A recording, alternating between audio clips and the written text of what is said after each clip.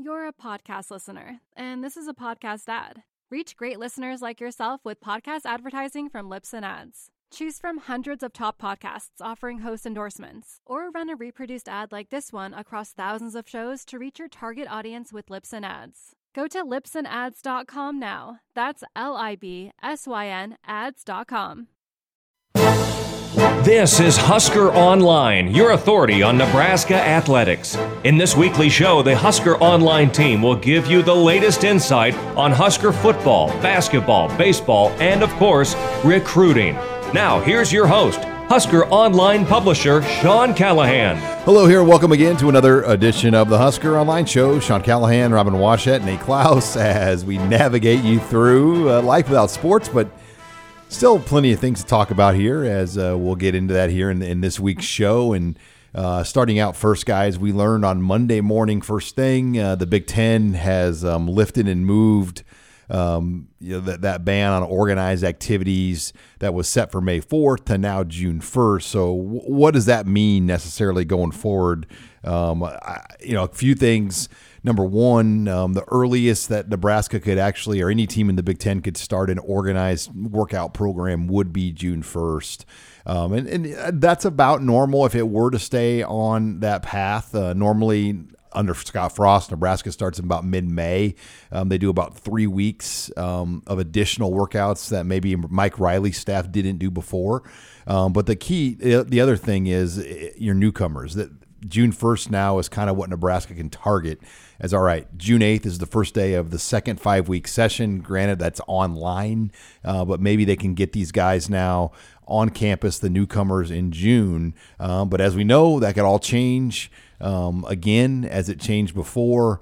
But you just keep your fingers crossed, I think, that this country will be in a much better place starting on June 1st. Yeah, I think as it stands right now, assuming that June 1st deadline holds, it won't disrupt all that much. I mean, obviously, not counting the loss of spring ball and whatnot, but looking ahead to the off season, I know with basketball, even before that deadline was pushed back, they were already planning on starting on June 6th with their summer workouts and getting everybody to get back to Lincoln, basically to line up with the start of the first 5-week summer session. So really, in that regard, things won't be altered all that much. I mean, all things considered. So fingers crossed that holds true, because long term, I don't know if it would be as major of a disruption as maybe we once thought.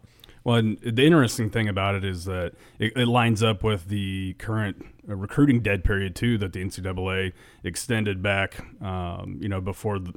before mid-April or whenever they had originally set it, and then they extended it to June or May 31st. So June 1st is technically when recruiting could possibly start back up, and then all of a sudden now, football related activities and whatnot could possibly start up. So, I think I'm hopeful that it can happen. I feel like it probably will when you're looking at some of these other sports that are starting to get going. I think PGA, they're having an event in mid-May here in a couple weeks, kind of a small deal, but they're going to be opening back up full-time here in mid-June, and I think a lot of other places or a lot of other sporting leagues are kind of gearing towards that as well. You get the sense nobody wants to make the first move. Yeah. They all want to kind of let somebody make the first move, and if it goes good, we'll follow what they're doing. If it goes bad, well, that's why we didn't do it.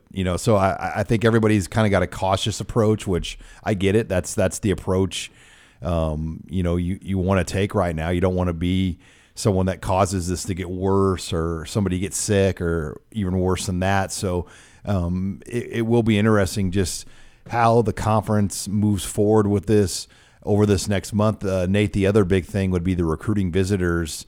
There's 3 weekends in June that you can have recruits in. The camp window is 21 days there in June as well. So if they were to return June 1st and recruiting activities could continue, you might be able to have some sort of camps and have official visitors. I'm not as optimistic about camps happening, but best case scenario, maybe you could actually have some visitors come to your campus. Yeah, I'm fully expecting June to be absolutely crazy as far as recruiting goes, as long as everything opens back up. I mean, you're talking about, you might see midweek visits. Yeah, I mean, you're going to see visits happening every single day. It's going to be crazy because there's so many players that haven't been able to take official visits, which technically started on or would have started on April 1st. And all these unofficial visits have not been able to happen either. And so, I mean, literally every single recruit that I've talked with since all this started has had to cancel at least a handful of visits that they were planning to take. And so, I think that as long as the dead period is lifted at that point in time, you're going to see a lot of players trying to make as many visits as possible. Yeah, it's going to be the same way for basketball too. Going back to April, that weekend before the spring game and the weekend of the spring game were supposed to be two massive visit weekends for Fred Hoiberg and his staff. And obviously with that out the window, they've been, kind of had their hands tied to trying to utilize their best recruiting tools. So I would imagine as soon as that opens up, they're going to start bringing in some unofficial and official visitors, particularly with the 2021 and 22 classes, to really get their foot in the door on some of those guys. So it works for other sports as well. And then in other news, guys, this week, Nebraska football added a pretty high-profile walk-on, John Bivens.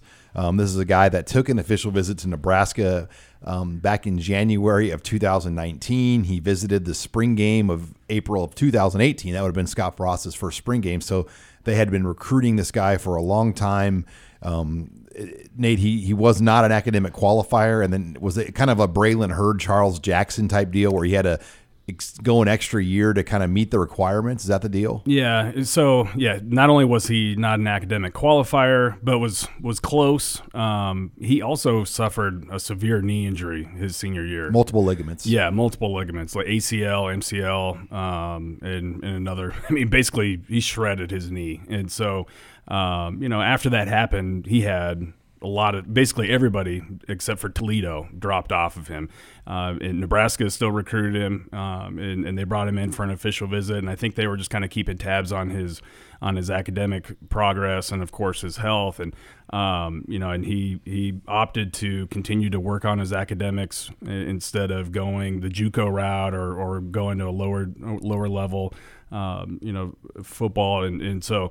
It worked out for him, and it's a great pickup. It's a low risk, high reward type of scenario when you can get a guy that had offers from USC. USC was one of his finalists, before the injury happened, and now you're getting this guy as a walk-on. So, and he's a power back.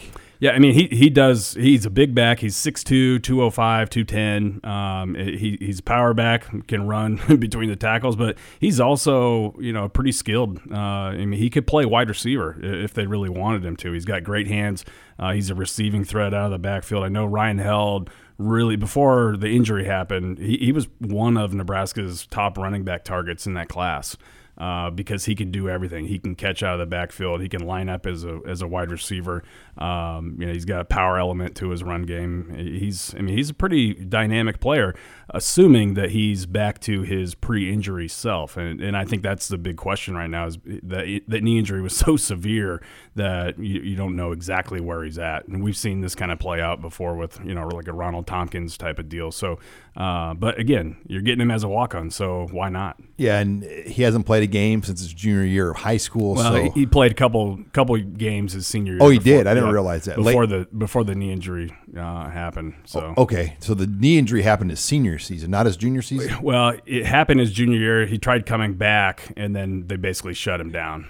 So, yeah, it's been you just wonder what that's going to look like. And he'll be a walk-on, as we mentioned. So really no risk for Nebraska other than, hey, if he's good, it will work out. If not, he'll walk away probably from the game. But much more to come here on the show. We're going to talk about what could Memorial Stadium look like this year for home games. I mean, we're a lot of ideas, a lot of discussions. What are your suggestions? What are your thoughts? We're going to get Nate and Robin's thoughts on that and more here next. You're listening to the Husker Online Show.